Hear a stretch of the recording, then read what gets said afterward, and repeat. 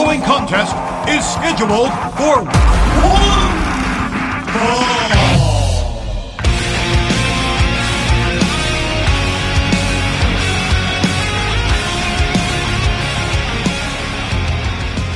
Hey, it's your boy KJ, and welcome back to the Roped In Podcast, ladies and gentlemen. We have so much to talk about today. Woo! We are on the cusp of Survivor Series weekend. We have got the Survivor Series pay-per-view. We have got War Games. We've got so much happening this weekend, and it's amazing. But is it too much? I don't know. Let's get into it. We have news. There's so much news. There's CM Punk after his debut week on WWE Backstage. Jim Cornette has now departed from NWA Power. There are, some good and bad points of Survivor Series. There are mainly good points for War Games, really. And we have the Roped In Fantasy League to discuss. We have Raw, SmackDown, NXT, and AEW to get into. And we've got the 5 of the week in your questions. Plus, a brand new trivia. So, guys, this is going to be a stacked episode. So why don't we start? Why don't we just get into it? Because God, who has time? We have so much wrestling to catch up on. And, if you're tuning into this, you're out here to listen to my thoughts on stuff.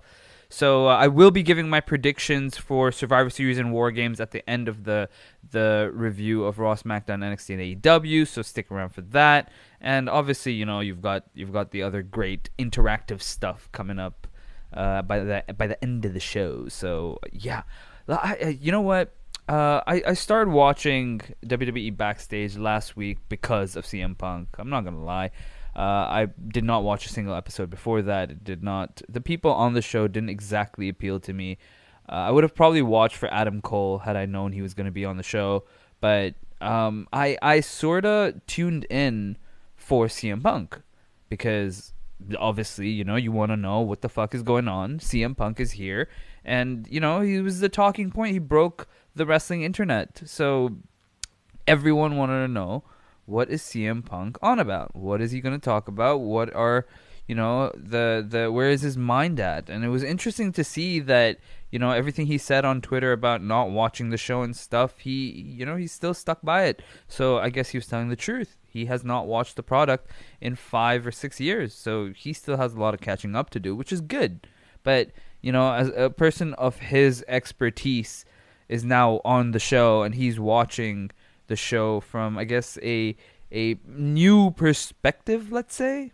Not exactly a new perspective, but, he's an expert and he's analyzing things that he hasn't seen in a while. So I guess he's got fresh eyes, So I don't think he's going to hate on as many things as we think he's going to hate on because I guess, the novelty of watching all these new things. But there are some things that are absolute garbage that he pointed out, like the whole fucking, that dog thing with Roman Reigns. Good God, that was horrible. But I'm guessing he'll be back on, I believe it airs Tuesday nights. So he's going to be on Tuesday night talking about Survivor Series, I'm sure. I'm not even sure if he's advertised for next week. So I don't know how it works. Is he just like on sometimes, not on sometimes? Like, I don't get it. I don't know how it works. So I will watch it next week to see. I hope he's on because that's what's going to keep me tuned in. But if he's not on, then, well, I might or might not. Let's see, It's an interesting show. But he had some thoughts. He discussed his in-ring return, which he said he might be open to the possibility.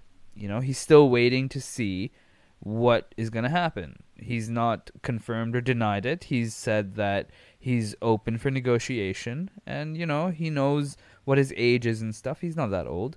But he might have a few matches in him. So let's see.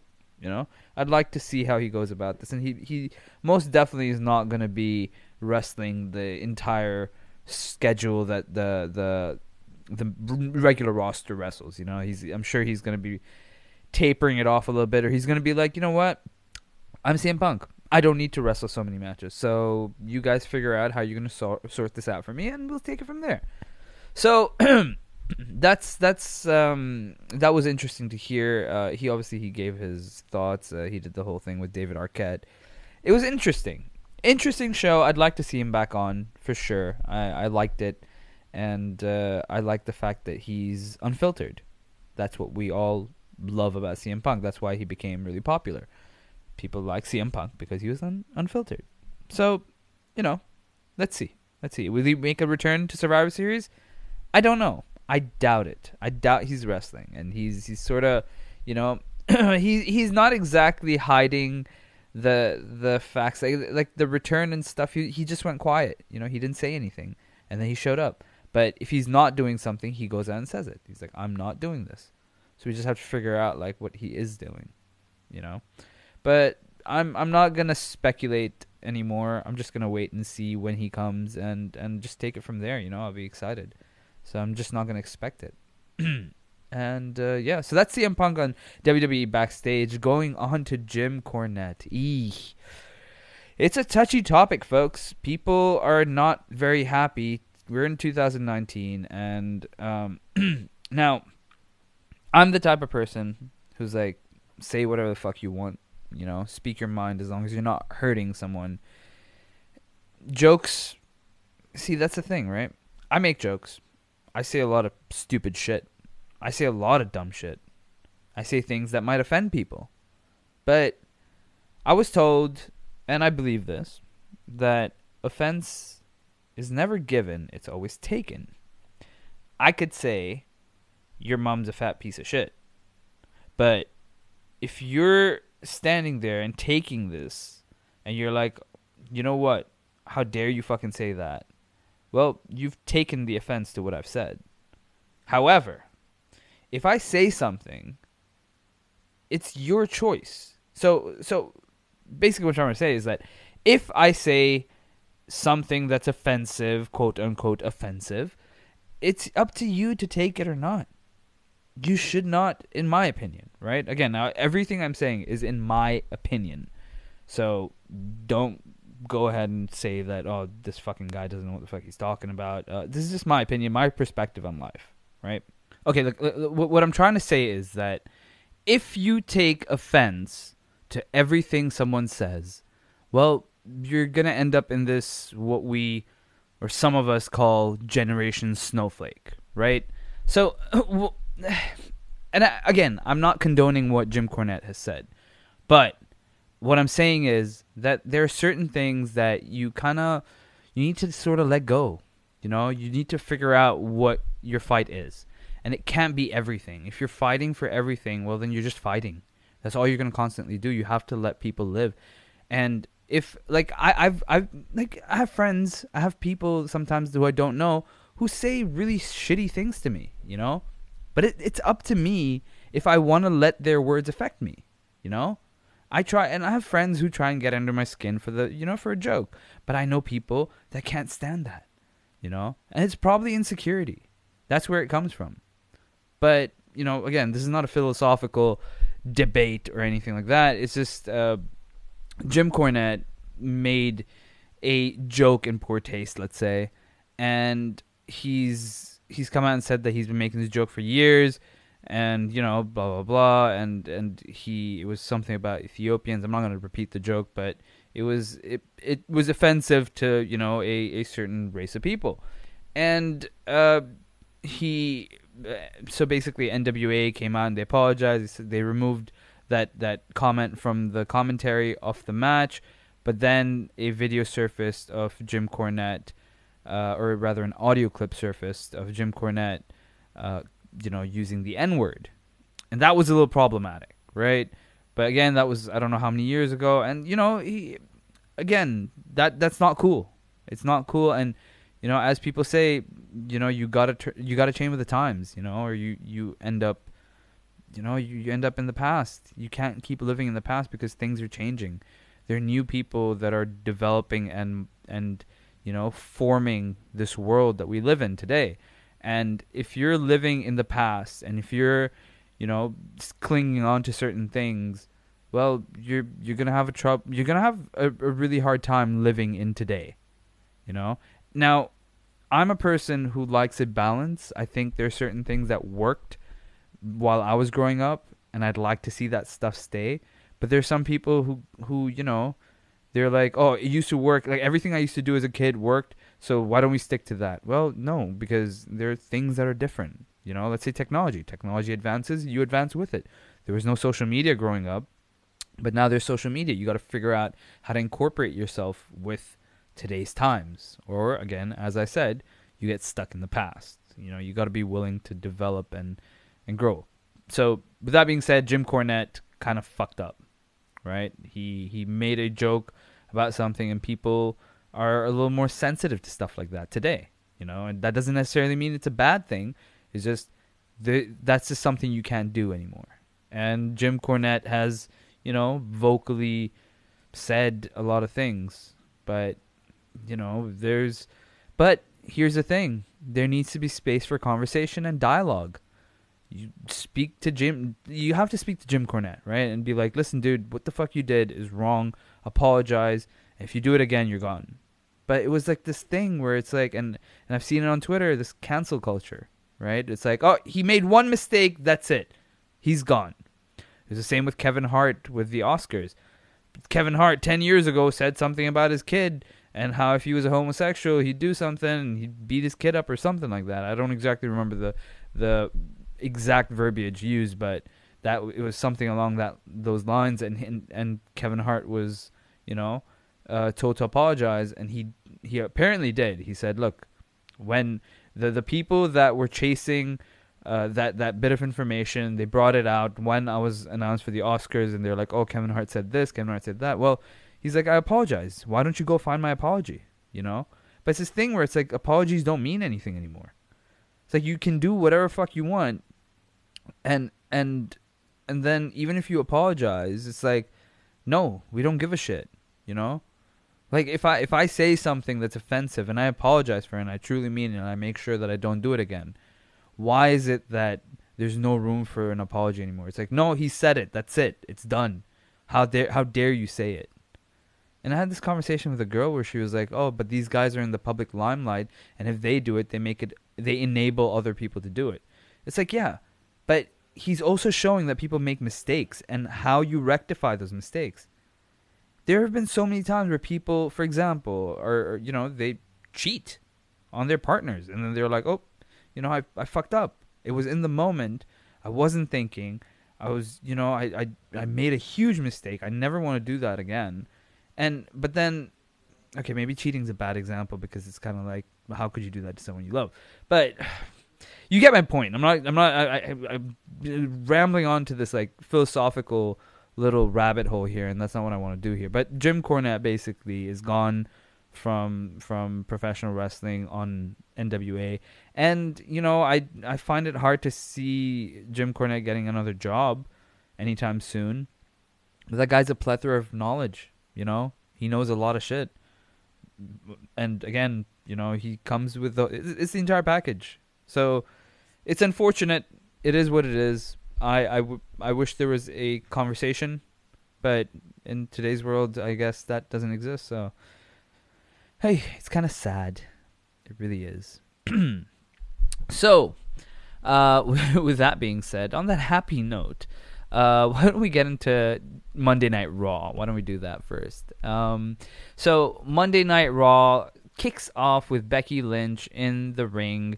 Charlotte Flair comes out, and then suddenly we see Samoa Joe's music hit before Charlotte and Becky get into their match with the Iconics. So Samoa Joe comes out, and we're like, what the fuck? We go to commercial break, and we're back, and Samoa Joe is now on commentary. So that's amazing. I'm very happy. And throughout the night, he proved his worth and his placement. Samoa Joe is excellent. Excellent. He brought life to the show. He brought a perspective of a competitor. He was a great heel, commentator. And this is the best way to use him while he's injured. He's excellent. Perhaps the best on the mic. Before Samoa Joe really brought it in onto WWE television, I guess Kevin Owens was the best person on the mic, but I think Samoa Joe has sort of outdone Mr. Kevin Owens here. Owens has just not been on the mic in a while, so I don't know. Maybe it's that. But definitely Samoa Joe is doing a fantastic fucking job, and that's evident with his commentary on Raw this week. I for one absolutely loved Samoa Joe. Like, he was so good. So the first match of the night was Becky and Charlotte versus the Iconics. So Becky and Charlotte win. Charlotte puts in the figure 8. Billie Kay taps out. After the match, Becky and Charlotte start walking up the ramp together. But then Shayna Baszler, Marina Shafir, and Jessamine Duke come out, and they attack the Iconics. That prompts Charlotte and Becky to run back into the ring and attack Shayna and her buddies. But, you know, they run into the crowd. And then suddenly the security guards come out, and they block Becky and Charlotte. I was like, what? Why? Why did you let Shayna and her buddies go but stop them? You know, Charlotte and Becky are actually legally meant to be there. Shayna, according to kayfabe, is not. So that was a little, you know, weird, but okay.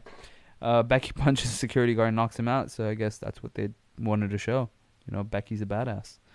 So that was a little strange, but okay, yeah, we're doing this whole, like, invading thing again, and they kind of overdid it. I'm sorry. If you guys love it, cool. I just felt like it was overdone. Really, like, every show.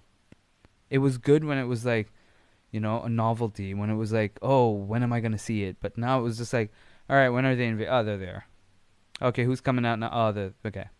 You know, it was like that. And it was very predictable. I don't like that. We get a match between Seth Rollins and Andrade. This was so weird because Lucha House Party come out and attack Seth. Who the fuck in their right mind was thinking, hey, you know what would be great? Get these 3 morons who no one ever sees and put them in this little segment here and get them to attack Seth Rollins. And then once they attack him, you know, make them go into the ring and, like, try and fight Andrade. It's like, why? These guys are supposed to be, like, happy, lovey, hey, piñatas, woo! And then suddenly they get into the fucking ring and they beat up Seth Rollins, who was just Universal Champion. So weird. So fucking weird. But, yeah, so Andrade gets mad because had he won this match, he would have, I don't know, been in the match, I believe. I'm not sure what the stipulation was. I think he would have replaced Seth. So I think that was the thing. But, yeah, disqualification finish. Andrade and Seth both end up beating Lucha House Party up. They shake hands, and Seth says, hey, you know what? Without your girl, you're not bad. Ah! So that's my Seth Rollins impression. It's terrible, but, you know, he's got a weird voice.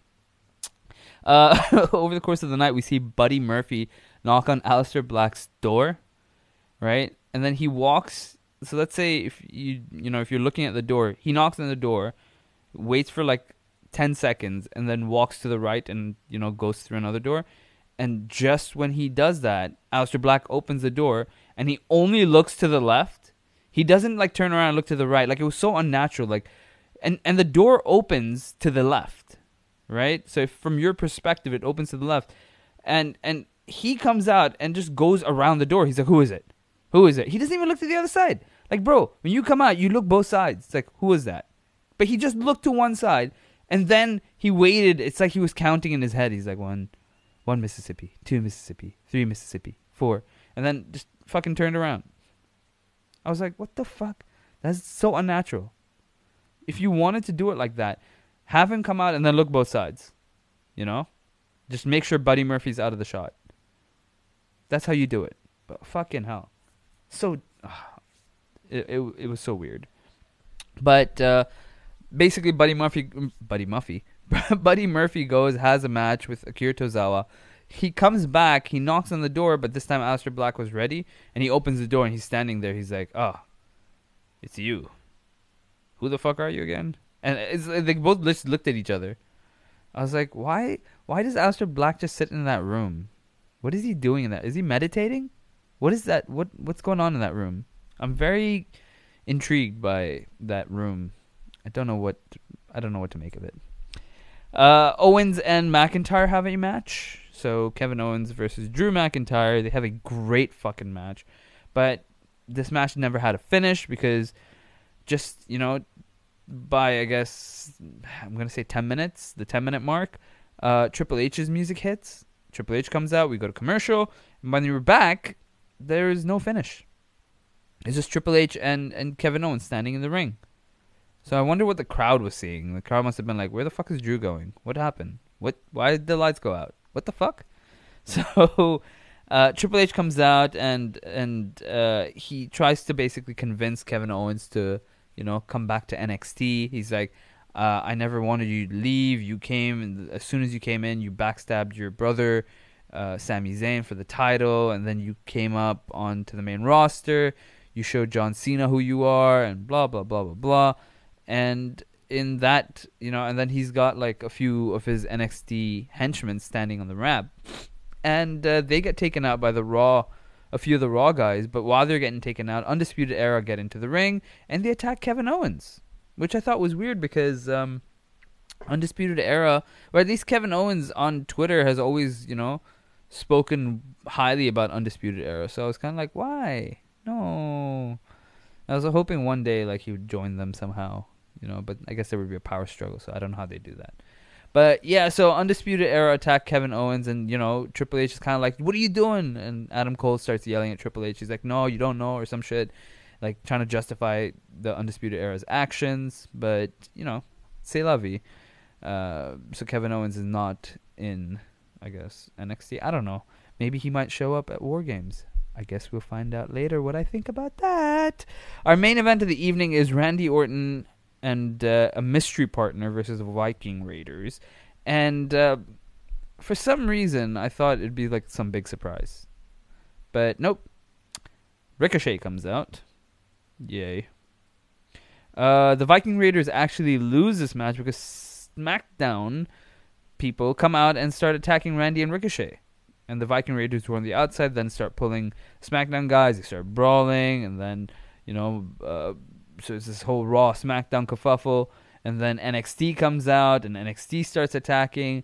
And then you see Triple H standing at Gorilla, and he basically says, Raw, SmackDown, the doors to NXT are wide open, so anytime you want to come, show yourselves. So, it's an open invitation to those guys. So I guess, we do see what happens there, which was pretty interesting.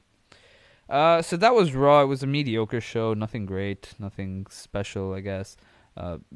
Some of the good matches just had no finishes, so whatever, it was what it was.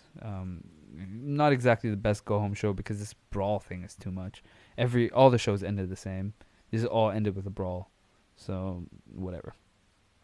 Moving on to SmackDown Live. So actually, you know what? I'll do NXT for the first time. I'll do NXT first because they kind of like tie in. So we start the show with William Regal standing backstage, and he's just like staring at the door, and then the door opens and Becky Lynch walks in, and he's like, "Good to see you."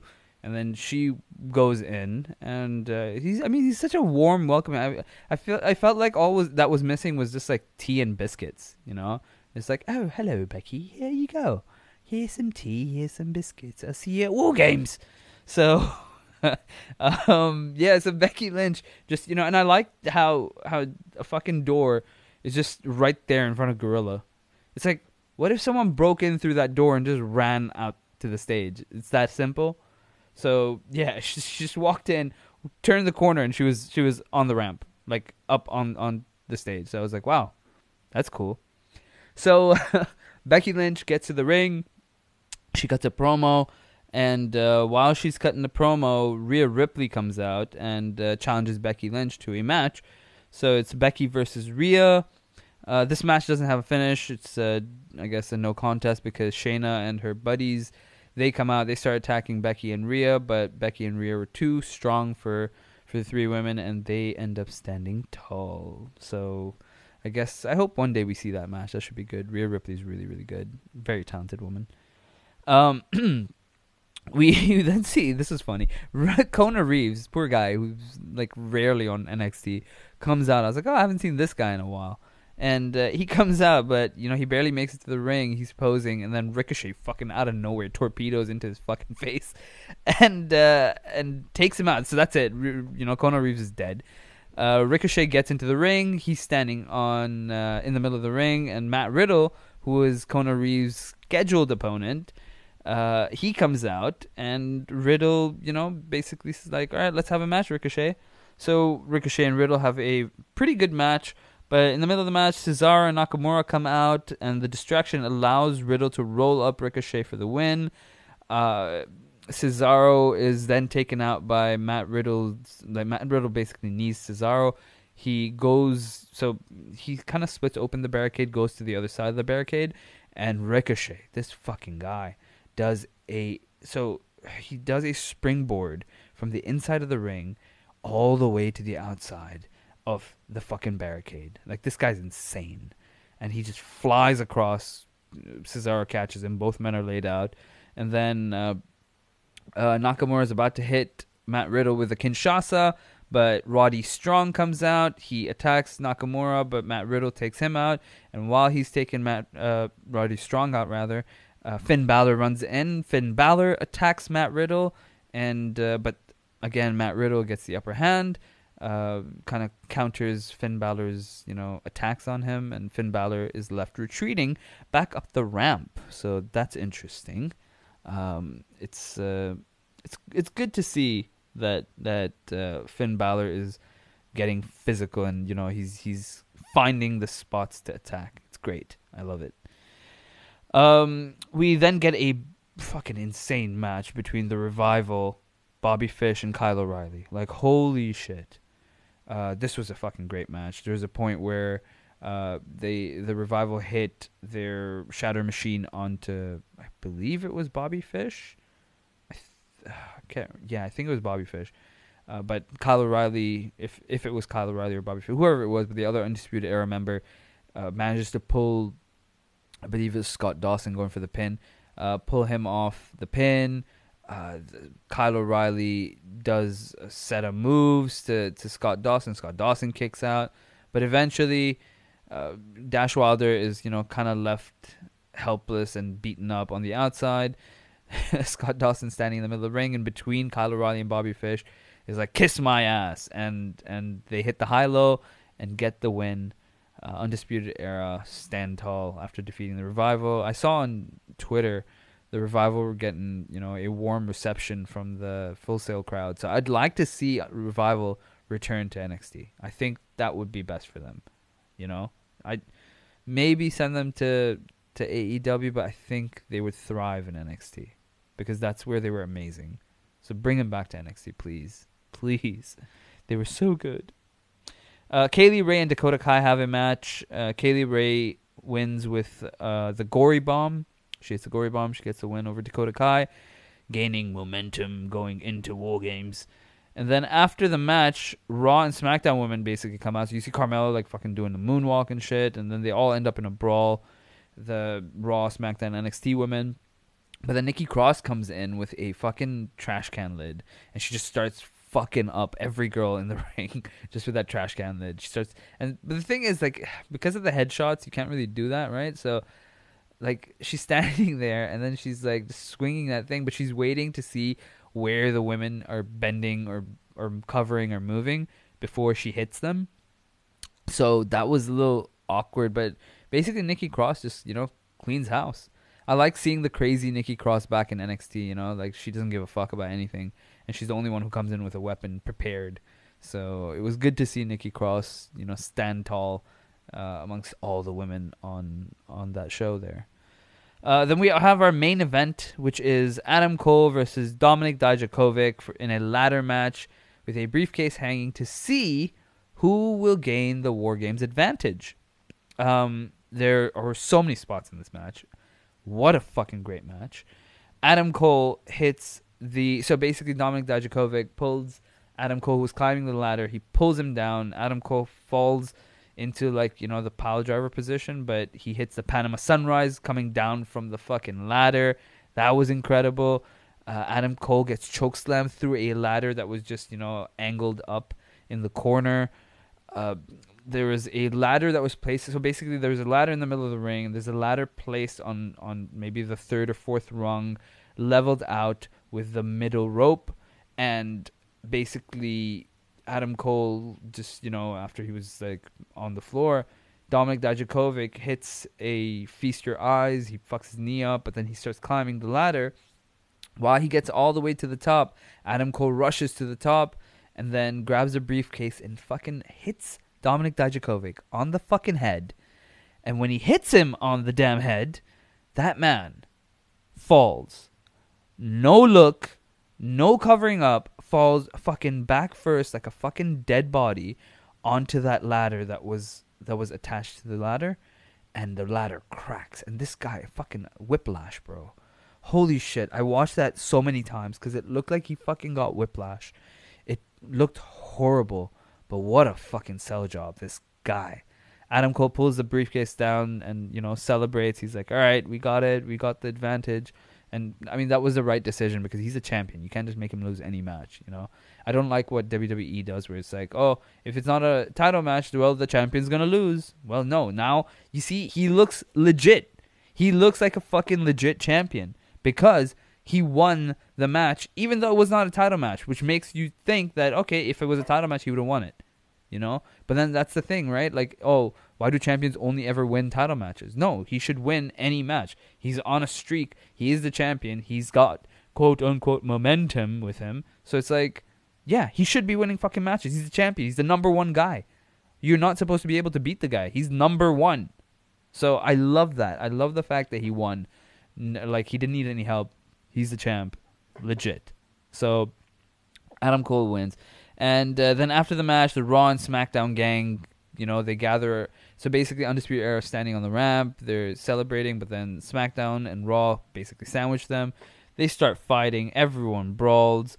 And Adam Cole is left standing in the ring. He turns around. Seth Rollins super kicks him. And then as Seth Rollins is getting ready to do the stomp, Tommaso Ciampa's music hits. Ciampa comes out.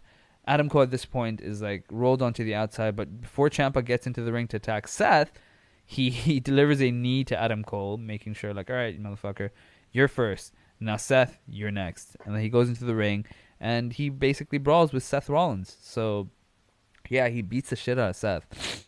And we go off the air. So unfortunately we couldn't see the entire brawl, but we see that bit, which is good. Now chronologically, let's jump over to SmackDown, where, again, we're culminating all the matches from Survivor Series. So, yeah. So, it's SmackDown. We see the show start with Roman Reigns addressing the SmackDown roster, and then Sasha Banks kind of, intervenes, and she says, I'm going to lead the team to victory. So, she goes to the ring, and she basically addresses the teams. Raw's team comes out, so I'm assuming these are the confirmed names for the team, because I don't know. But Charlotte Flair comes out, who's the team captain. She comes out with Kabuki Warriors, Natalya, and Sarah Logan. So those are the 5, I'm assuming. I don't know why Sarah Logan's in it. When the fuck was she last on TV? I saw her on NXT. I was kind of confused as well. I was like, okay, they're just throwing in extras. But do they really not have any other women? Is this it? Is that it? So, okay, I guess. Fucking weird. So, yeah, so they basically, the 5 of them come out. They go to the other side of the ring, which I figured would mean that NXT's team is going to come out. NXT's team comes out from the crowd, and it's Rhea Ripley, Candice LeRae. Wow, Candice Michelle. Holy shit. What a fucking trip. So Rhea Ripley, Candice LeRae, Mia Yim, Tegan Nox, and Toni Storm, who again was not announced on anything that I've seen, and I was just like, what the fuck, Toni Storm? She's out there. Is no one gonna address that? Like, be like, oh, we got the NXT, or rather the ex NXT UK champion, but nothing. They don't say shit. I was like, okay, that's weird. So Rhea Ripley, Candice Michelle, Mia Yim, Tegan Nox, and Toni Storm comes. They surround the ring, sorta, and then Charlotte had challenged Sasha, but then Rhea Ripley takes umbrage to that, and she says, you know what? Why don't we make it captain versus captain versus captain? And this match was really good. We get a triple threat between Rhea Ripley, Sasha Banks, and Charlotte Flair. And the finish of the match was awesome because Charlotte Flair puts Sasha Banks in the figure 8 leg lock. But when she bridges, Rhea Ripley gets into the ring. She crawls under the bridge and crucifix pins Charlotte Flair, getting the victory. It was so creative, so well done. And I like, if I'm being tiny nitpicky, right? I think Charlotte's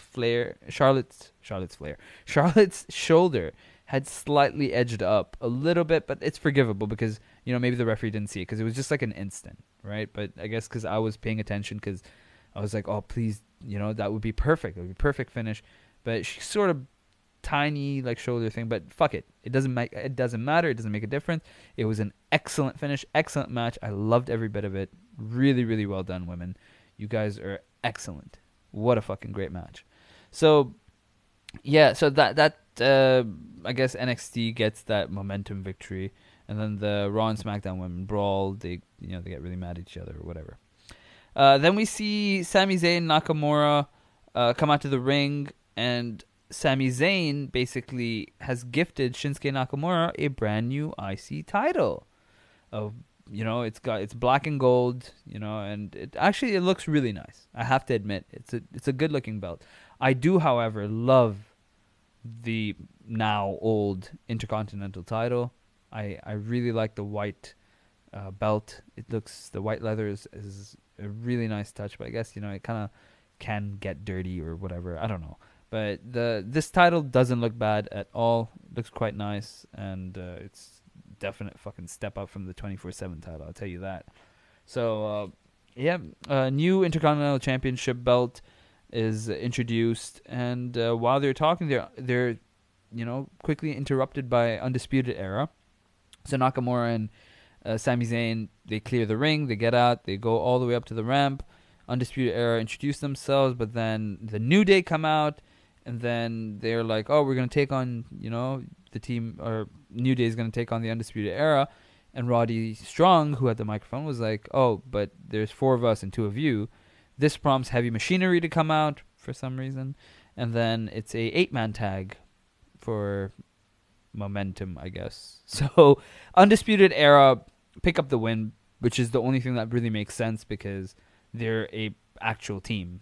New Day and Heavy Machinery are not. And during the match, you see Otis and Big E sort of like get into it as well, because there's a point where Kofi fell on Tucker and then Otis pushed him off, so they're getting mad at each other. So it makes sense, But after the match, Roderick Strong, AJ Styles, and Shinsuke Nakamura end up slightly brawling with each other because they have a triple threat match. So I guess they kind of have to sort of sell that. After the commercial break, we see the OC standing by the ramp. They're not on the ramp. They're standing by the ramp talking shit. But then Daniel Bryan's music hits. He comes out. He starts talking. The Miz interrupts him, and he challenges him to a match. Miz and Daniel Bryan have a match, but there's a point where Miz falls into the corner, bottom rope sort of corner thing, and he's just like almost out. And then Daniel Bryan teases a yes. He's about to get his fingers up into the air, and suddenly the lights go out. And once the lights come back on, you see it's not the Miz anymore. It's the Fiend. Fiend has replaced the Miz in the exact same position that the Miz was in. And then by the time Daniel Bryan gets, his wits about himself, so he sort of tries to tackle Bray, or the Fiend rather. But the Fiend mandible claws Daniel Bryan. So Fiend going in strong, and I guess Fiend will retain the title. I can't imagine Daniel Bryan would win it. So that would be really bad. That would be really, really bad.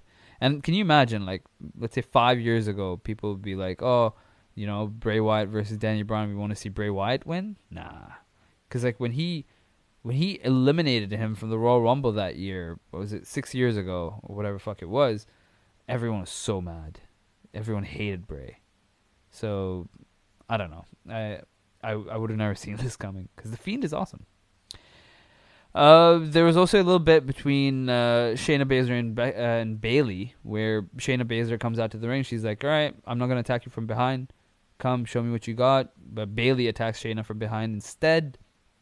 And she sort of takes her out, and Bayley is left sort of Shayna kind of tries to get her into the Kirifuda clutch, but then Bayley keeps countering, and she escapes.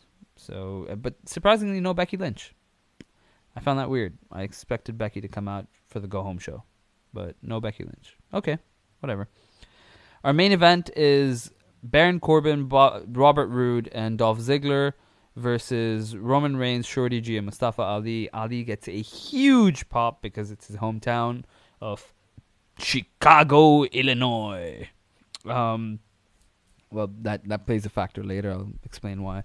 But yeah, so Corbin basically gets the victory after he does a massive, crazy deep six to Baron Corbin. To Mustafa Ali. Not Baron Corbin does it to Ali. I was surprised. Like the deep six did it. I expected Ali to kick out and then end of days ends the match. But that's how you get heat. This is old school. I'm happy to see it because that's how old school heels get heat over baby faces. Baby faces never win in their hometown. It's a good way to get heat, and the crowd was loving Ali. Oh, they were so happy. As soon as he mentioned from Chicago, Illinois, everyone's like, "Wah!" So it was good to see Ali get cheered so much. And so after the match, Seth Rollins' music hits. Roman Reigns is standing in the ring. Seth Rollins' music hits. All of the Raw roster comes. Well, not all of it, but like a lot of the Raw roster comes down from the audience. Seth tells the entire crew to just chill, wait here. It's only Roman standing in the ring, so Seth gets into the ring, and he sort of but he's like standing there looking at Roman, and then both men start punching each other. I was like, aren't you guys brothers? Like, what the fuck is this? This is fucking dumb. Like, do you have to fight? Why are you touching each other? Just like let your other boys like beat the shit out of you guys or whatever. Like, but it didn't make sense. I don't understand why they're brawling. It doesn't make any sense to me. I don't understand it. It's dumb. It's dumb to have that. So whatever. But yeah, so basically they start brawling. Then all of Raw and SmackDown start brawling, and then you see on the big Titantron, we see a Jeep pulling up, and it's got this massive army of people, all in yellow and black, or black and gold, let's say. And it's Triple H, Shawn Michaels, and Road Dogg leading the NXT army to the arena. They all get in, and NXT basically just decimates everyone. The number of superstars on that roster was just like insane, because it was all the NXT, the regular NXT people, and the NXT UK guys were there too. So that was, a massive fucking horde of people coming in. And yeah, so they all brawl, and we I guess end the actual go home show with Keith Lee and Braun Strowman standing in there, and I was like, oh, this is gonna be crazy. Like Keith Lee and Braun Strowman, that would be nuts. I'd love to see that. So yeah, so that was the WWE programming, you guys. Let me get to AEW, and then we'll do the Survivor Series and War Games predictions.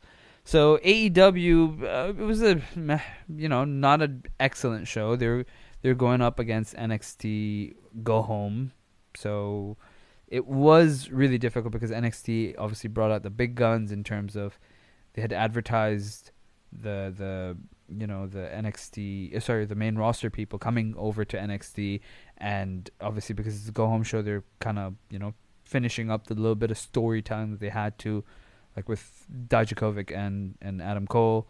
So it's like it was going to be a stacked show, and spoiler alert, a little bit jumping ahead, but NXT beat AEW in the ratings, not by much. I think it was like a 24,000 change, which is not a lot, but they did beat them, so which means that it is a possibility that they continue this way. So again, I'm just going to jump ahead real quick. I feel like the only way, since I'm on this topic, the only way NXT can continue this overturn and this I guess defeating AEW in ratings, the only way I think to generate interest would be have a big name show up tonight at War Games, and then have someone, I guess, and it has to be someone big that's returning to NXT, and have them go over to NXT, wrestle at NXT, or like show up or advertise them to be at NXT, because like Ciampa's team still needs a fourth guy, right? Again, we'll get into all that, but someone is needed there, so show someone going over to NXT. That will generate interest, garner interest, and people will watch it. And AEW, as I'll get into it, have advertised a title match. So let's get into AEW before I like speculate all that. We start the show with Rey Fenix versus Nick Jackson. Rey Fenix gets the win. Nothing much to say here. Britt Baker versus Hikaru Shida for the number one contendership. So I believe Hikaru Shida was the second position, and Britt Baker was the number one, or it could have been the other way around. I'm not entirely sure. But Shida gets the win with a running knee strike, so Britt Baker loses. So I don't understand what they're doing with Britt Baker, because I feel like it's a start and stop. It's like, okay, she wins 2 matches, and then when it's like, time to win the number one contendership, nope, she lost. So I don't know. Let's see. Britt Baker, I guess, will get a title shot at some point in her career. She's pretty decent. We see a Dark Order recruitment video package, which was kind of weird. It was just about like, oh, come join the Dark Order because you were lonely and depressed and sad and you have everything wrong going on in your life, so come join us, so propaganda style. And then we see the Dynamite Dozen Battle Royal. So there's 12 people in this match, and the winner will, or not the winner, but like the last 2 contenders will have a singles match next week, and whoever wins that match will be presented with a diamond ring. Okay. I guess this is a callback to when Cody Rhodes had substituted the Ring of Honor championship belt into a ring. So I guess that's where they're kind of getting their inspiration or this concept from. I don't know. I'm speculating. But so the members of this match were Hangman Page, Sonny Kiss, Orange Cassidy, Chuck Taylor, Kip Sabian, Jimmy Havoc, Jungle Boy, Marco Stunt, MJF, Pentagon Jr., Joey Janela, and Billy fucking Gunn. So random, but great to see Billy. Weirdly enough, Billy Gunn was the largest man in this match.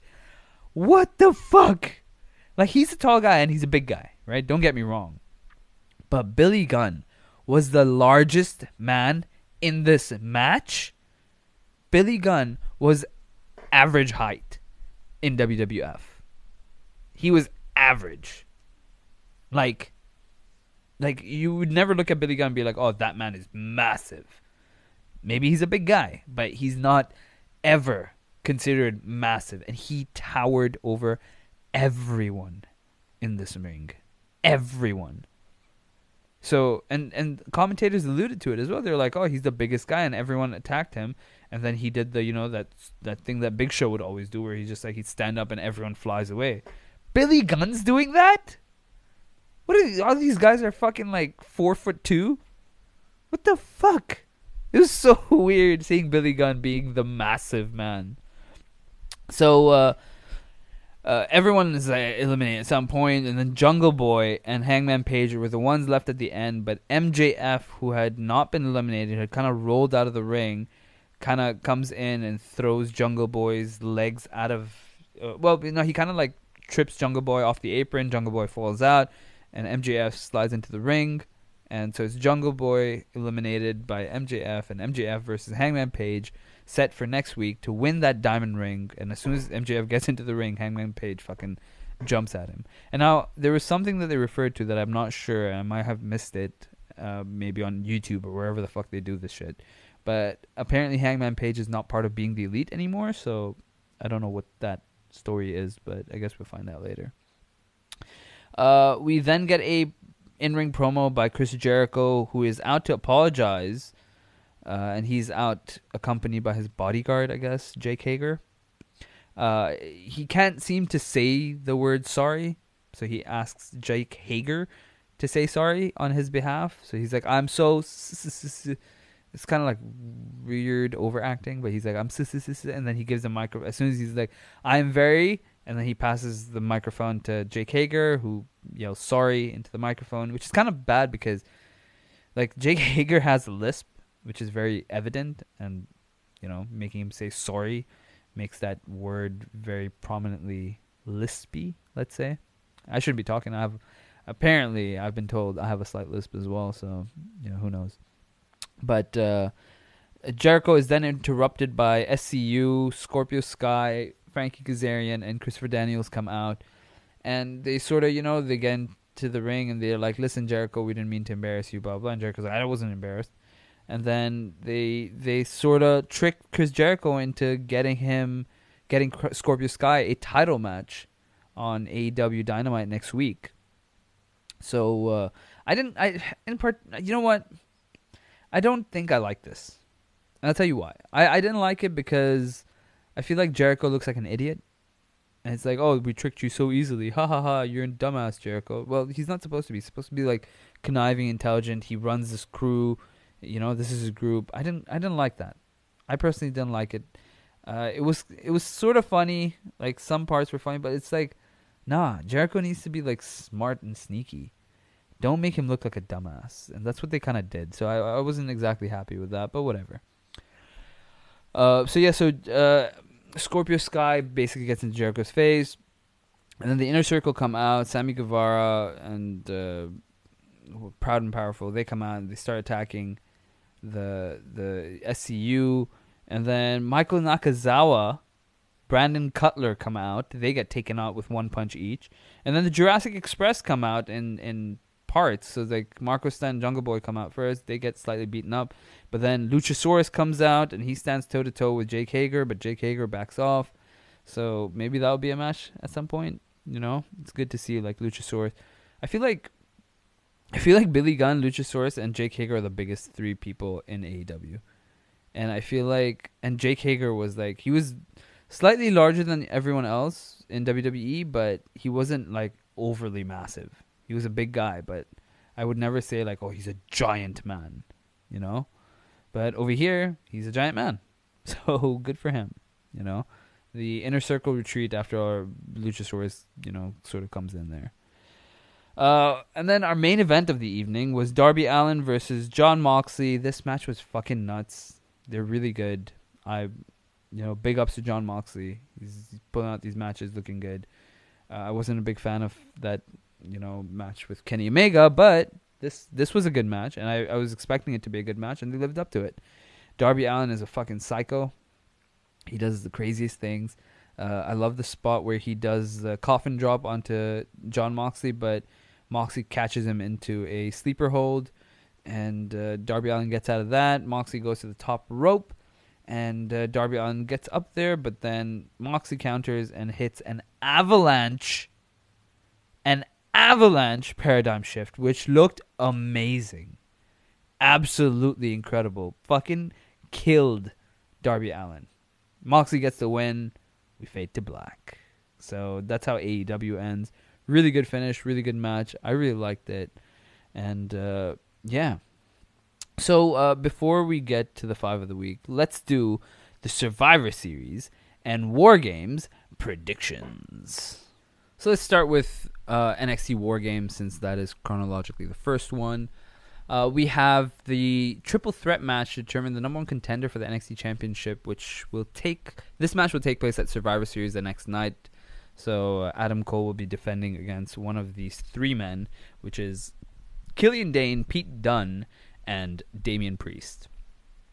I expect Pete Dunne to win because he's the only babyface here, but with knowing NXT, they always pull something out of their hat. So if it's not Pete Dunne, I'm assuming it would be Damian Priest. But I sort of have my eggs in Pete Dunne's basket there. I think Pete Dunne versus Adam Cole is a good Survivor Series match to have, and I think they'll tear the house down, both those guys. So Pete Dunne will most likely win this one, I think. We have Matt Riddle versus Finn Balor in a singles match because Matt Riddle hates Finn Balor. I think Finn Balor this is his first match back on NXT TV, and it's Finn Balor's, I guess debut match on WWE TV as a heel. So I think Finn Balor is going to win this one. I feel like they need the momentum for Finn, and Matt Riddle is substituting Johnny Gargano, who was supposed to be in this match, but unfortunately he has an injury. So, yeah, Finn Balor winning this one. We then have Team Ripley versus Team Baszler.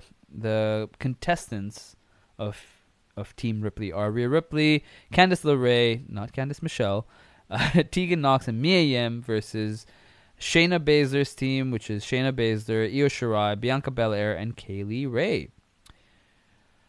Oh boy. I think Rhea Ripley's team is going to win this one. I think Rhea Ripley is... Yeah, I think Rhea Ripley's winning this one. I feel like both the War Games matches are going to be won by the good guys, let's say. I almost want to change and go to... Actually, you know what? Okay, I'm going to change it up. I feel like Team Baszler is going to win. Cancel Team Ripley. I say Team Baszler. And the reason being, I feel like Rhea Ripley's going to come back and be like, you know what? You may have won the War Games match, but I'm going to take that title from you. And I think Rhea Ripley's going to take the title from Shayna Baszler. I think that's how they're building it. I think Rhea Ripley's going to take it.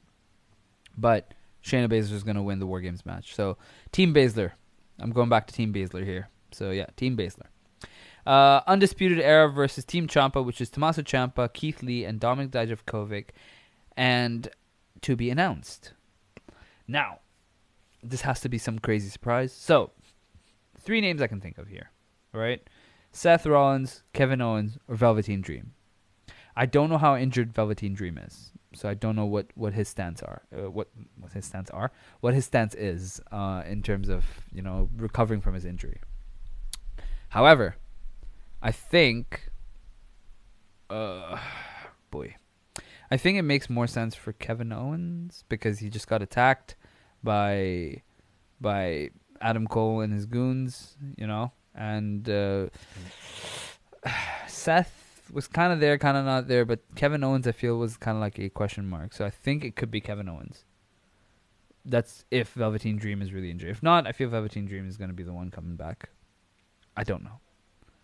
But whoever it is, I think is going to be amazing because I think this is going to be the main event. And I think Team Ciampa is winning this because they've got a big surprise name coming in. So I like that they haven't mentioned who it was, and we will find out at the pay-per-view, which is something they don't do very often anymore. Keep the surprise for the pay-per-view, which I love. So yeah, those are my War Games predictions. Let's jump over quickly to Survivor Series.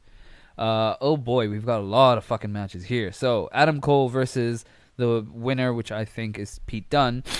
I think Adam Cole is easily going to retain his title. I don't think it makes any sense for him to switch the title there. I would not be happy seeing that. So Adam Cole retaining. Then we have the triple threat match: AJ Styles versus Nakamura versus Roddy Strong, champion versus champion versus champion. All mid-card titles on these gentlemen here, not on the line, but they're the respective champions. And man, I think Shinsuke Nakamura is going to win this. Yeah. I think Roddy Strong has looked good. AJ Styles looked good. Shinsuke has not looked great. I think that's why they'll make Shinsuke Nakamura win this match. So that will be interesting. And then we have the Viking Raiders versus the New Day versus the Undisputed Era. Man. I think the Viking Raiders. I think the Viking Raiders is going to win this. So I'm trying not to think of, like one Raw, one SmackDown, one NXT. I'm trying not to do that, but so far I feel like that's the way I've gone now. We've got Bayley versus Becky Lynch versus Shayna Baszler. I think Bayley is winning this one. So that's 2 wins for SmackDown. God damn it. But yeah, I feel like Bayley's going to win that one. The thing is, NXT's been like owning everyone, so I feel like the NXT's not really going to get many wins at the pay-per-view. They've ended all the matches, or rather all the shows on a high. NXT's never looked bad, and people have been clamoring for NXT on these shows. You hear no one gives a shit about Raw. No one gives a shit about SmackDown. Everyone's chanting for NXT. So it's like it's crazy. And let's do the title matches first. We've got Bray Wyatt versus Daniel Bryan. Bray Wyatt's retaining. I don't think he's gonna lose to Daniel Bryan here or lose anytime soon. So he's retaining the Universal title. And then we've got Brock Lesnar versus Rey Mysterio in a no holds barred match for the WWE Championship. I think Brock Lesnar is going to retain as well. Rey Mysterio has looked good, but I think Brock and Rey are going to have a fantastic match. I'm very excited for this one. Should be really good. I love Survivor Series. I love it. I love it more than SummerSlam. It's like if you're asking me my order, I would say Royal Rumble, Survivor Series, and then WrestleMania, and then SummerSlam for the big four. That's I love Survivor Series. Although this has kind of been like, I wish it was built better. You know, they started off that one SmackDown amazing, but they sort of didn't really pick up steam after that. I digress. So let's do the ladies first. Team Raw, it's Charlotte Flair, Natalya, Asuka, Kairi Sane, and Sarah Logan versus Sasha Banks, Carmella, Dana Brooke, Lacey Evans, Nikki Cross. And so according to Wikipedia, they're not confirmed yet, but it says Rhea Ripley and 4 to be announced. But I'm assuming it's going to be the 4 women on SmackDown. But then again, Michael Cole, I believe, said we don't know if these are these are going to be the women in the match. So I don't know. But it was Toni Storm, Tegan Nox, Mia Yim, and Candice LeRae. So I don't know if those are going to be the 4, but if it is, I think over here, I think you'd give Team Raw the win. Yeah, I feel like you give Team Raw the win here. And so now you're going to be thinking like, what, fucking NXT doesn't get a win? Well, I think NXT is going to win the men's team. So the Raw team for the men's match is Seth Rollins, Drew McIntyre, Kevin Owens, Randy Orton, Ricochet versus the SmackDown team of Roman Reigns, Mustafa Ali, Braun Strowman, King Corbin, and Shorty G versus Team NXT, which has not been announced yet. Now, I can only assume they're just going to pick up the scraps of whoever's left after War Games. But since the Undisputed Era already have their matches, I'm assuming it's going to be Tommaso Ciampa, Keith Lee, Dominik Dijakovic, Matt Riddle, and who else is there? Who would be the 5th member? I feel like I'm forgetting someone. Who's in that? Oh, no, I've already mentioned all 4. Maybe Killian Dane or Damian Priest? One of those guys? I don't know. I can't figure out who that team would be. And I like that. I can't figure it out. I have to watch to see who comes in. I hope it's not a disappointment. But whoever the 5th member of that team is, you know, will be good. I wonder if there are any swerves in the match where Kevin Owens teams with NXT mid-match. I don't know. I'd like to see like a backstage segment on Survivor Series. Let's say if Kevin Owens does show up for War Games, I'd like to see, you know, his teammates, let's say Randy Orton or Seth Rollins, going like, hey, we saw you on War Games last night. Are your alliances with us or with them? He'd be like, no, I'm with you guys. Like, I had some unfinished business against the Undisputed Era. And then come out and then fucking betray Team Raw in the main event. Oh, baby, that'd be great. So, yeah, I think Team NXT is going to win the main event. Or if that's the main event. It should be the main event. Please make that the main event. That'd be great. So, yeah. I'd love to see that, and it'll be fun. It'll be a lot of fun. So those are my predictions for Survivor Series. Let's get into the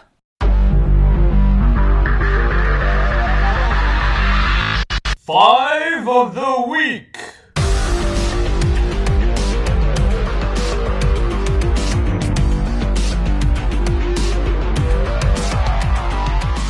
Five of the week. This week, number 5 goes to Mr. Samoa Joe. He enhanced the show for me. He may not have wrestled, but he enhanced the show for me, and that's important. And I want to see him on commentary until he comes back to the ring. I think he was excellent. I'm okay if Dio Madden doesn't come back now because I think Samoa Joe is fantastic. He brings that, that experience from in the ring as Jerry Lawler once did. But Jerry's kind of old now. He hasn't been in the ring in a while. And he plays off to the other two really well. Joe was... Jerry Lawler has not been great since he's been back. And I love Jerry Lawler. I've said this before. But Samoa Joe kind of enhanced Jerry and enhanced Vic Joseph. I think he did. He played off them both really well. And he's a gifted man on the mic. He's really good. It's second nature to him. So Samoa Joe, number 5. Number 4 goes to a man I've been very critical of. I'm not exactly his biggest fan, but I think he's, they're slowly building him up, and they're building him up well. Jon Moxley. I think Jon Moxley did an excellent job in his match. He looks really strong. He looks like one of the top guys now. In the start, I was kind of like, he sort of feels like a mid-card, like an upper mid-card sort of guy, and, I didn't like that. But now, I feel like, oh, you know what? No, I see him as, he's decimating the mid-carders, and he's toe-to-toe with the top guys, which makes me believe that, oh, you know what? Yeah, this guy's legit. So, Jon Moxley, number 4. Number 3 goes to my top guy, Adam Cole, baby. He's leading the Undisputed Era successfully, and that ladder match was excellent. He held his own against a much, much larger individual, and he climbed that ladder and won that match clean as a whistle. May have gotten taken down by Seth Rollins and Tommaso Ciampa after, but he led the charge on Kevin Owens. He came onto SmackDown with the team, and he introduced the boys. Adam Cole, baby, Adam Cole. Number 2 goes to Triple H. Triple H has been selling me on every fucking word that comes out of that man's mouth. I almost bought that Kevin Owens is going to join, and maybe that's still the story that they're going with, but, Triple H sort of almost brought Kevin Owens back to NXT, and maybe he did. Who knows? But every time he speaks, and it's, it's kind of sad and amazing at the same time, where it's like, how is Triple H still the best person on the mic? Like, how has no one on the roster reached his level of expertise yet? How can they not deliver as well as he does? Why? And maybe that's like scripted writing or whatever the fuck that they're doing here, right? I don't know what they're going for, but Triple H is excellent on the mic. I believe every fucking word that comes out of that man's mouth, and he sells me on everything. And even like when he closed the show on Raw, he was like, "The doors are wide open. Come whenever you can." So it's like, yeah, fuck yeah, let's see this. I want to do fucking NXT, baby. Yeah, let's do this. And again, he's the mastermind behind NXT. I love it. Triple H, number 2. And number 1 goes to a... I said this before as well, and I'm sorry for repeating myself, but it's a rising star, and Rhea Ripley. Rhea Ripley goes toe-to-toe with Becky Lynch, who is, arguably the I guess the hottest woman in that division, and I don't mean like in terms of physical appearance. I mean like she is the number 1 woman. She's killing it. She's doing such a good job, and Rhea Ripley stood toe to toe with her, did not lose the match, which tells me a great deal about her. She got into that triple threat match, picked up the win with a very intelligent crucifix spin. I love that finish. What an excellent fucking finish. Very creative, very intelligent, very well done. Execution was perfect and near perfect. And Rhea Ripley is making me believe that this woman is a fucking certifiable badass. I would not want to fuck with her. So her stock has risen immensely this past week. So Rhea Ripley has to be number 1 here. Rhea Ripley takes number 1. Thank you guys for your questions, because now it is time for KJ's Q&A.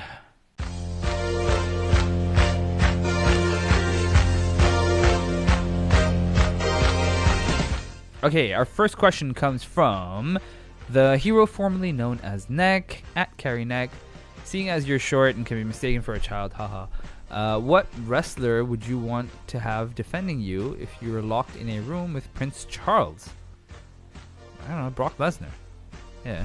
I'd want Brock Lesnar to defend me anytime. Against anyone. Fucking Brock Lesnar would kill people. Who else would you want? There's literally no one else that is more intimidating than that man. He is a legit fighter. He's beaten the shit out of world champions, heavyweights. He's a freak athlete. And in the ring, he's unparalleled. He's amazing. Brock Lesnar, 100%. Anthony Fitzpatrick at AFitz27. Are you team red, blue, or yellow? I think I've made no bones about it. I'm a NXT mark. I love NXT. I think it's one of the best wrestling shows I've ever watched in my life. The stories have me captivated, hooked me, the surprises, the turns, the twists. Oh, it's fucking amazing. It's exactly what I want from a wrestling show. Team Yellow. I'm rooting for Team Yellow in every match. But, like, no shame. NXT, all the way. I think a lot of people are doing the same. I think a lot of people are rooting for NXT. So, yeah, I'm Team Yellow. Yellow. Team Gold. Let's call it Gold, right? Yellow, no, it's Team Black and Gold. You got red, blue, and black and gold. You know? NXT gets 2 colors, motherfuckers. Yeah. Cammy Hutton at Fat Pirlo. What is your favorite finisher of all time? So, I read this question earlier and I was thinking about it, and it's really difficult. When Petey Williams used to do the Canadian Destroyer, right? When I first saw it on TNA, Impact, whatever the fuck you call it now, I saw that move and I was like, that is fucking insane. The Canadian Destroyer was incredible. But now you see, quite a few people doing it and stuff, so I guess it's like, okay, it's not lost its luster. I still think it's a fantastic fucking move. But the fact that an old man from the Rock and Roll Express can do it, kind of like, ooh, I don't want to see that. But the Canadian Destroyer is an awesome finishing move. Finisher of all time, though, I guess it would have to be, and this is probably a very cliched response, but the RKO. He's hit that move so well, so many times. The one that he hit on Seth Rollins at WrestleMania. Like, oh my god. Literally, and I hate the fact that they keep doing the out of nowhere thing. It's kind of annoying. But it was out of nowhere, and it was just, I didn't expect it at all. And he hit that fucking perfectly. It was so beautiful to watch, and you don't expect it at all. He hit that fucking move and got the pin. I loved it. It's incredible. He hit it on Evan Bourne that one time when he did the shooting star press. Again, came out of nowhere, you didn't see it coming, fucking finished that move perfectly. He hit it on Brock Lesnar this one time on SmackDown. And Brock Lesnar came to SmackDown after many years. Again, really fucking good. So, the RKO is hard. I have a soft corner for Sweet Chin Music as well. I know you asked finisher of all time. I'd say I'd have to go with RKO. But shout out to Sweet Chin Music or Super Kick. No, actually, you want Sweet Chin Music specifically. And the Canadian Destroyer. I love those moves. Thank you for your questions, you guys. It is always great to get down to your questions. Let's get to the trivia part of the show. Now, last week, RVD was having a conversation with a gentleman. You may have heard of him by the name of the Heartbreak Kid, Shawn Michaels. So that was Shawn Michaels, you guys. Here, take a listen. This is, I believe it was 2002 or 2001 when Shawn Michaels had just made his... So it would be 2002, 2003, sometime around then, when he made his return and was trying to convince RVD to do something. And I'm not sure what. Take a listen. Hey, Gumby. I want something from you, young man. I want something from you, too. Your title. Really? Yeah. In all seriousness, Rob, I want to come here and say this just between you and me.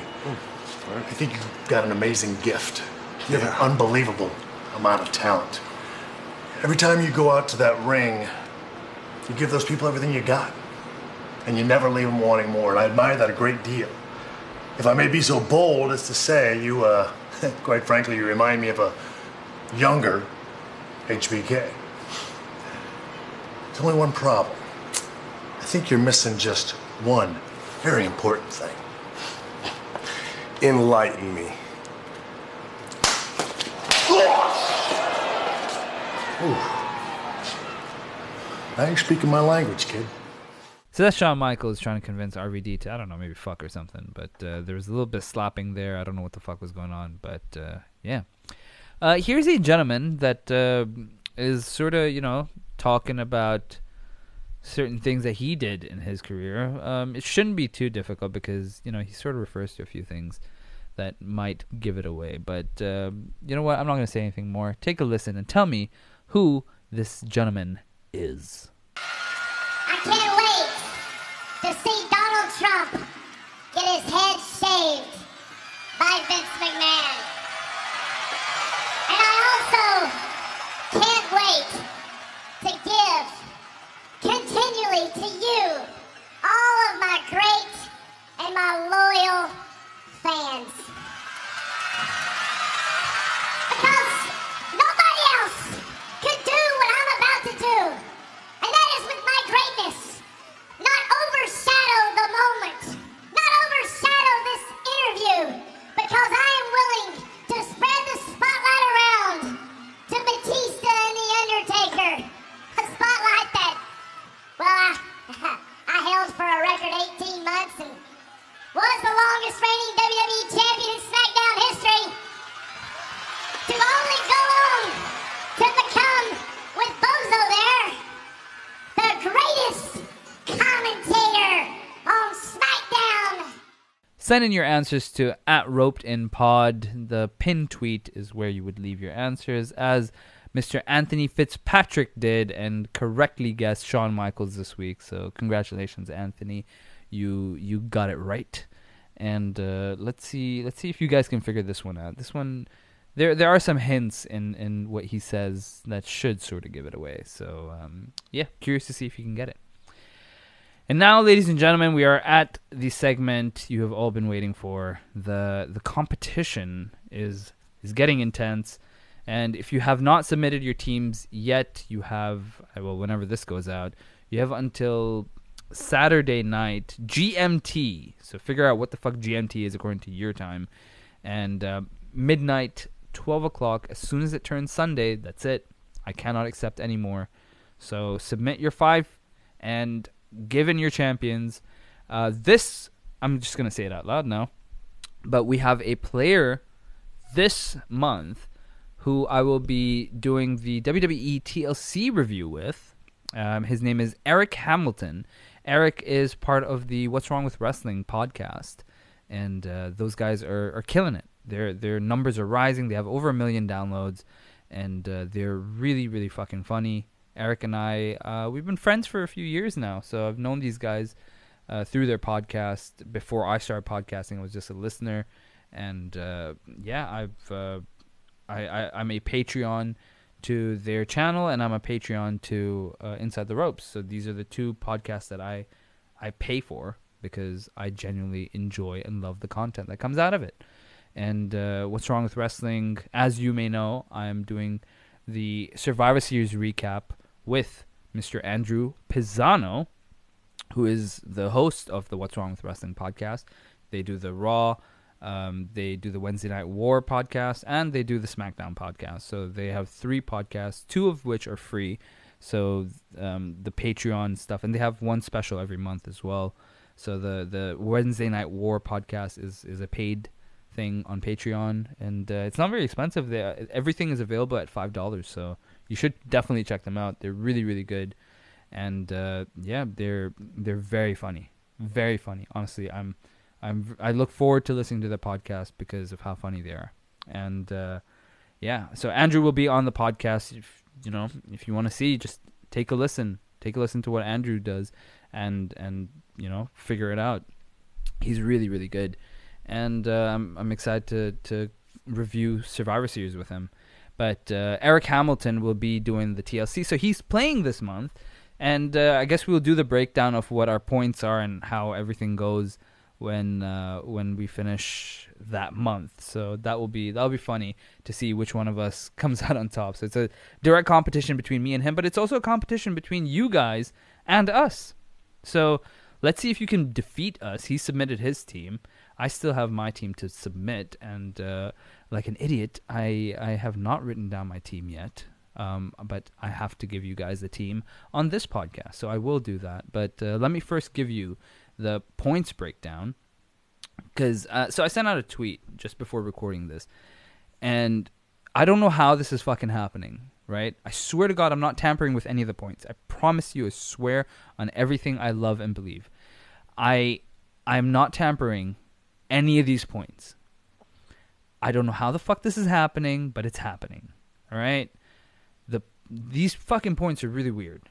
And it's either like there's a vast difference between, let's say, the 4th position and the last position, and then you've got the 3rd, 2nd, and 1st positions that are all fucking weird. There are 3 people tied at the 3rd position currently. Anthony Fitzpatrick, Ian Milne, and Sarah Halliwell. Right? These 3 people are all tied at 92 points apiece. So, Anthony, Ian, and Sarah, this is why I tagged you on Twitter. Because you're all at 92 points, tied at 3rd position. And all of you have different teams. I checked it up. All of you have different fucking teams. So, how the fuck is this happening? That's hilarious. So 92 points for the 3 of you. And then the 2nd position. Now this is where it gets even funnier. The 2nd position is Reese JM with 152 points, right? Fucking Reese is killing it. Reese is killing it. This guy is fucking coming out of nowhere, and he's gathered the most total points, I think. I have to go back and check the total score. But Reese is fucking murdering it. He's 2nd position, 152 points.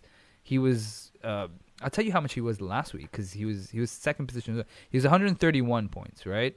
The 1st position last week was Prinny God, which is Zachary Marsh, at 153 points, right? So Zachary was 153, Reese was 131. This week, the 2nd position is at Reese with 152 points, and Zachary Marsh is still 1st, but with 155. He's 3 points behind him. Reese is 3 points behind Zachary, if I fucked that up. So Reese is 2nd position, but only by 3 points. So he's fucking gaining on him. I tabulated these points. I was like, what the fuck is going on? So Reese could easily win this month. And Zachary, who was leading significantly last week by 20 points, and not significant, but all he did was get, 2 points? Zachary got 2 points from last week to this week. But Reese has jumped up 31 points. That is fucking crazy. This is hilarious. I'm hysteric. I was laughing just like watching. And the 3rd position tied by 3 people. And who's to say? They might come up and win. You know? I don't know. But here is something that I need to tell you guys about the points. All right? In terms of people who are, let's say if you have, Seth Rollins in your team, right? And if Seth Rollins is one of the survivors in his team, he will get you points. But if he's eliminated, unfortunately, Seth Rollins is going to get you no points. Because it has to be people that win the match, right? Now, I get it, the team wins, but it's the people that are winning the match who are getting the points. And elimination points will only count if your person is... So basically, if your guy wins at the end, if he's one of the sole survivors, you get points for him or her. But if they're not in the match, they're out.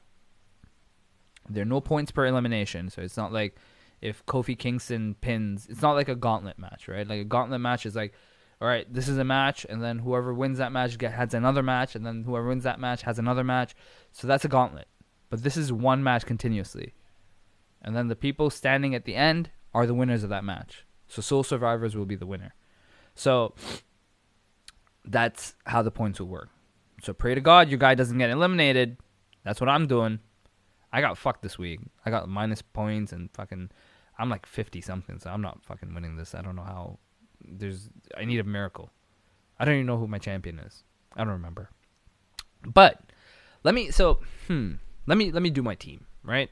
So these are the people, these are the 5 people that I'm picking for my WWE TLC 2019 team.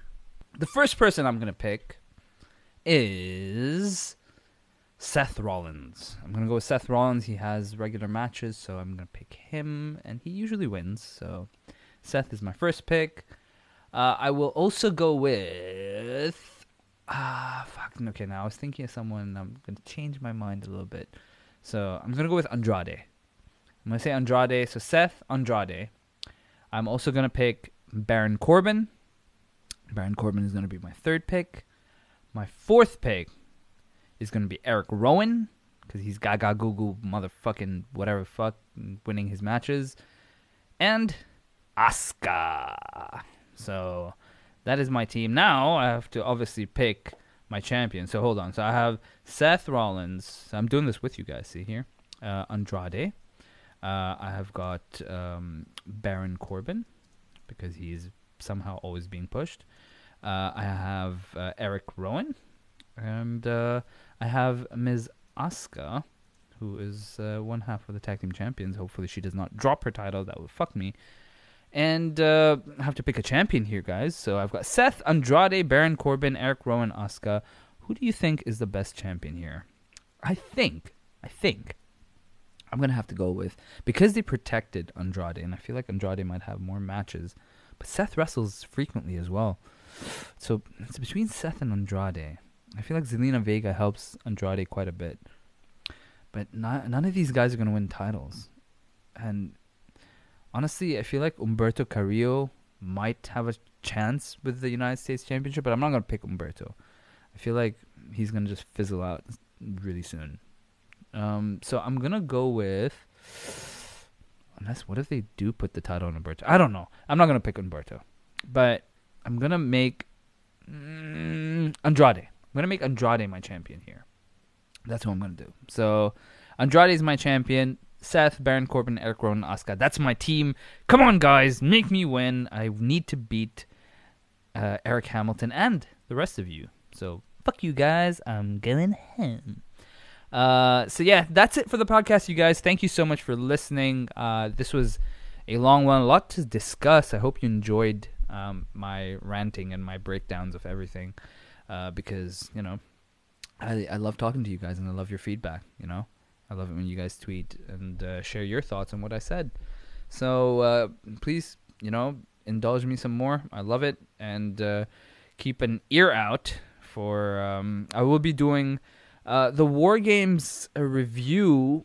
I might do that solo. Yeah, that's what I'll do. I'll do it solo, and it'll be a quick recap because I don't know what I guess the matches will be a little difficult to explain. So I'll do the War Games one on my own, and then I'll do the Survivor Series one, hopefully right after the show with Andrew. So Mr. Andrew Pisano. And if you wanna, check him out, he'll do his plugs obviously when he comes on, but at Wrong Wrestling on Twitter. So just check them out. As I said, they're a comedy podcast. They make fun of the show, and that's their gimmick. They come on and they rip on whatever they can. And they're really funny, and they're really talented, and they're really good, which is why I'm having Andrew on to do one of the big four with me. So. Again, guys, thank you so much for your questions. Thank you for all your interactions. I love hearing back from you guys, so please keep it up. Keep me engaged. I love it. And good luck with the WWE TLC month, and good luck at Survivor Series. I think we'll all really, really need it. And that's it from me, you guys. Make sure you follow me at that KJ Guy across all major social media platforms. Follow at Roped In Pod across all major social media platforms. YouTube.com/that KJ Guy for upcoming videos, and I will hopefully be uploading some of the interviews that I did with Inside the Ropes. So keep an eye out for that, and I have some content coming your way in a few weeks. So just keep your eyes and ears. Just follow and turn that notification thing on. Hit that little bell, so that whenever I post, you get to see it, and I don't spam. I'll post, so whenever it does pop up, you'll be able to see it. Thank you, Devesh. I saw you subscribed to the channel, so thank you very much. And see, I have an eye out for you guys, man. I keep an eye out. So, thank you guys so very much. Good luck in the fantasy league for the next month. And like always, since you're still here, KJ out. This is my brutality!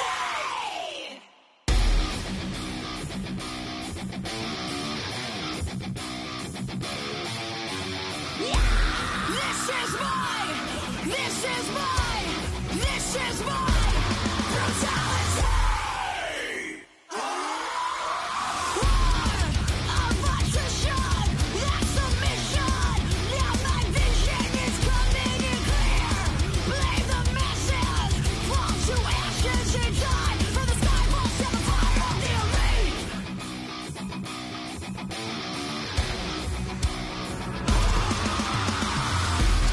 Out of the gate, coming your ways, all disobey. This is my brutality. Given the pain, all that remains, take it away.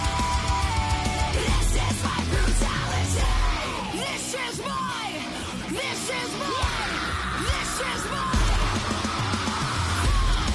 In the system, this existence. My own prison, I'm breaching the walls of suppression.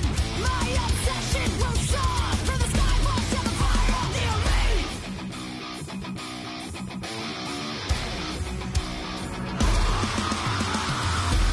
Out of the gate, coming your ways, all disobey. This is my brutality. Given the pain, all that remains, take it away. This is my brutality. This is my. This is my. War of attrition, that's the mission. Now my vision is coming in clear. Blame the masses, fall to ashes and die. From the sky falls down the fire of the elite.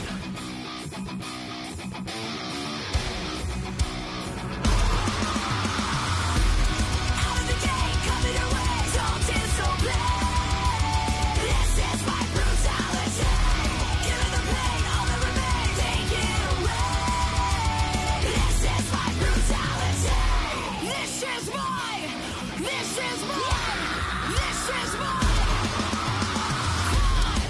In the system, this existence. My own prison, I'm breaching the walls of suppression. My obsession will soar from the sky falls down the fire of the elite.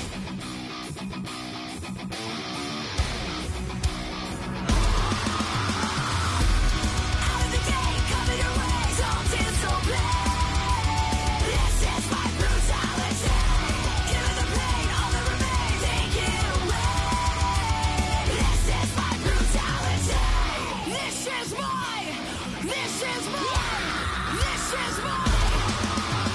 War of attrition, that's the mission.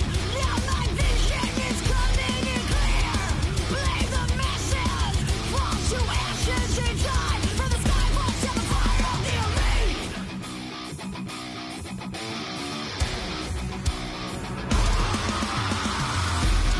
Out of the gate, coming your ways, all disobey. This is my brutality.